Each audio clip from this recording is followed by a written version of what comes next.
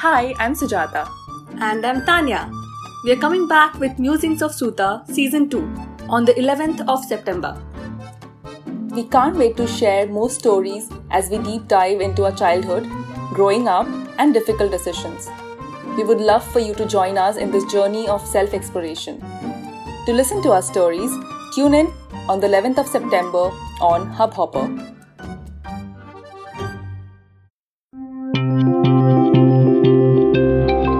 Hubhopper Originals.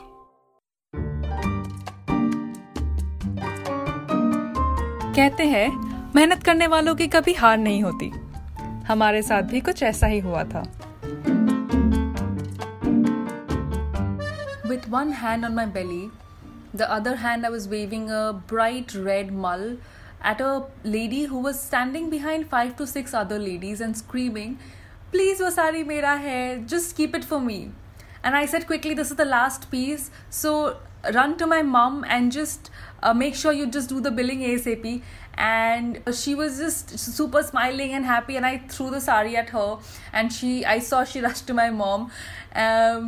This is what happens at the Little Free exhibition when we go, and it is like a festival for us because all our cousins, our parents, everyone's involved in this exhibition. So this particular exhibition, I was 5 months pregnant, and I was super excited to be at this flea because I was homebound for almost 2 months because of nausea. And this particular event, there was so many people had gathered. It was a very, very busy day for us, and a lot of people had come down to say hi, and it was super happy and festive environment. When I was talking to a customer, I think I was handling 2 to 3 customers at a time because it was a super busy evening. I could feel that there is something like a warm thing on my back. Anyways, it is November, mid-November, and usually it is quite pleasant. The weather was nice that day. It was breezy and it was nice, but I could feel something is growing warmer in the back. And suddenly I see the lady who just picked the red sari. She was pointing behind and she said, "Fire!" I froze. I saw my mom. She just stood up because she was just in the midst of billing. She stood up. She threw the table on which she was writing the bill, and I saw the entire cash box and our bill book and the swipe machine. Everything fell down, and she jumped over the table and she was out of the stall. Tanya was screaming. I saw my father. He was standing outside the stall. He just rushed inside. He just lifted that huge iron rack with 5 shelves full of saris. He somehow, like a Superman, he just picked it and threw it outside. The saris were all on the ground. The only thing that came to my mind is, "Sujata, you're pregnant. You have to save your baby. You have to save yourself."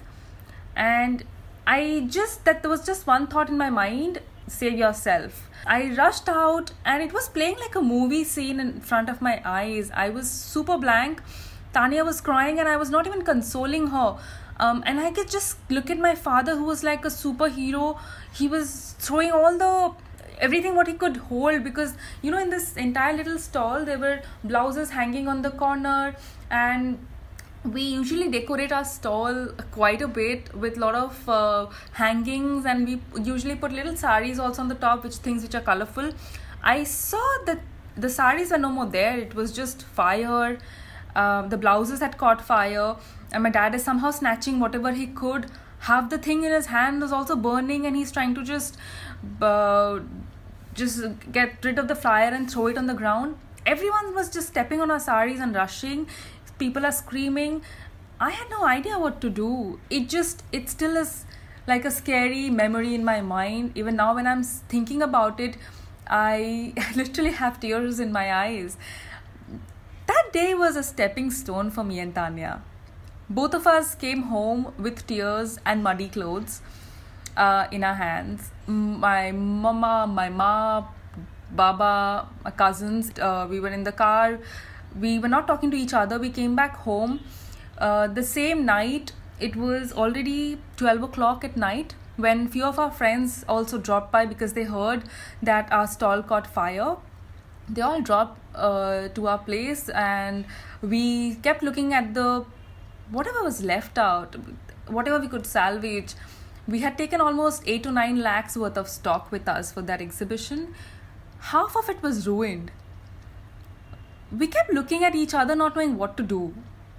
Our friends were somehow trying to cut whatever fabric part was burnt, trying to keep whatever was left. All the saris had a very bad burnt smell. Most of them were muddy because people had stepped on them. We found the broken glasses. Our stands had caught fire. Our machine was spoiled because that also had the fire extinguisher things on it. So we didn't know what to do. For the next couple of days, we were just drying our clothes and hanging it on the terrace. It was such a huge financial loss, and we were so frugal at that point that we didn't even think that we'll spend money on dry cleaning. We were all washing the clothes and drying it on the terrace so that we could save as much money as we could. This episode taught us so much. It made us realize that anything can happen at any time. Our entire business can burn to the ground for no fault of ours. There were so many ideas we had in mind that we never launched because we were so scared whether people will like it or not. We used to hold ourselves back. But then this fire made us question that fear. We realized that there is so much love in each of us, that it is this love that connects us. We are in this long journey together because we all love similar things. Don't you think so? From that day, Sujata and I started launching back-to-back collections. Whatever we had in our hearts, there was no stopping us. We thought that this, such limited time, that nothing should stop us. Nothing should stop our hearts. And everything that we had noted in our tiny notebook that we always carried everywhere, we used to launch that. So the cloud shapes and some of the unusual colors that were inspired by flowers, mostly by the nature, that whatever we saw around us, that we saw found on the roads, we used to launch them. You know how sometimes the most unexpected things teach us the most important lessons in life? This fire incident was one such thing. Life has been our biggest teacher, and we keep embracing the lessons that every moment of struggle gives us. Even in our childhood, we had our share of struggles. We traveled so much in our childhood that Sujata changed 7 schools, and I think I changed 5 in 10 years. We were always worried about how we would make friends when we moved so often. How would we be friendly with our neighbors? They would forget us. And we never got to realize who we really were in the process. We changed according to our surroundings mostly. Of course, the positive side was that we got to learn so many cultures, lifestyles and art forms.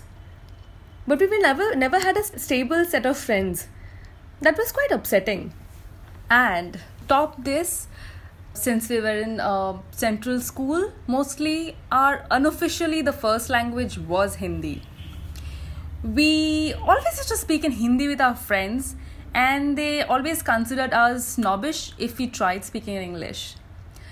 By the time I was in 12th and Tanya was in 10th, we realized we couldn't speak one single sentence in English without any mistakes. All of us were very worried because, entrance exams were on our heads, and then interviews would soon follow. We would be so anxious what to do that one day we decided that we have to take everything on our own hands. We can't be sitting and waiting that somebody will one day teach us how to speak in English without stopping. So, both of us took an oath that we will just talk in English at home with our parents and our close cousins. Despite the grammatical errors we made, whatever limited vocab we had, we never broke our oath. We used to make tons of mistakes. I remember one evening my mom stopped talking because she was like, I'm fed up, I can't express myself. Because of you guys, I can't even talk.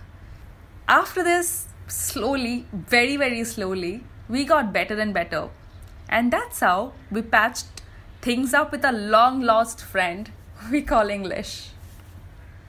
Another bittersweet memory of our childhood is how our parents always taught us to conserve money and not spend much. My father was a government employee and my mom was a homemaker. And every pujo, I remember that we would spend so much money on gifts and clothes for others. We would literally be left with nothing for ourselves, and my ma would stitch clothes out of our old clothes. Probably she would just stitch them up, make it new, make it sleeveless, or probably get some fabric from somewhere else and stitch it herself. But the sad thing is, we would never be affected by this. But then I would sometimes see tears in my ma's eyes, and when me and Tanya would jump at a dress, probably at a showroom or something, it was really painful, very uncomfortable. But always we would be upset looking at our parents, not at our situation, because we would love the dresses. They would be non-pokey, softer than anyone else's clothes, and not annoyingly stiff like the ones which you get freshly out of the showrooms. We still preserve those dresses. They are like treasures for us. I would really, really want my daughter or my granddaughter to wear them. These struggles in lives have helped us deeply imbibe the value of simplicity, positivity, apart from shaping our attitude towards respecting money. These childhood lessons were valuable for sure, but the ones that were waiting for us in the adulthood were just at another level. When we decided to start an enterprise of our own, that's Suta, saris were not the first thing that came to our mind. Basically, we wanted to do something so that we wanted to create something or sell something that was not available in the market. So it was just our dissatisfaction of unavailability of certain things in the market was the reason we wanted to start something. And one of the things were subtle and fashionable skirts. But this story, we want to park it for later. In our next episode, we will tell you how we got cheated and how we thought we would never ever be able to live our dreams, never be able to start Suta. See you guys.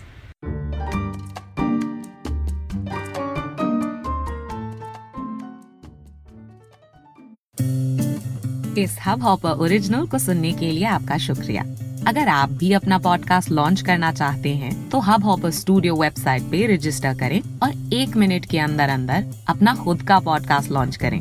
यही नहीं, studio देता है आपको पूरी आजादी कहीं भी कभी भी अपना पॉडकास्ट लॉन्च करने की, सिर्फ 3 आसान स्टेप्स में। तो साथ में अपना पॉडकास्ट शुरू करने के लिए तैयार? Just hop on hub hopper, simply content.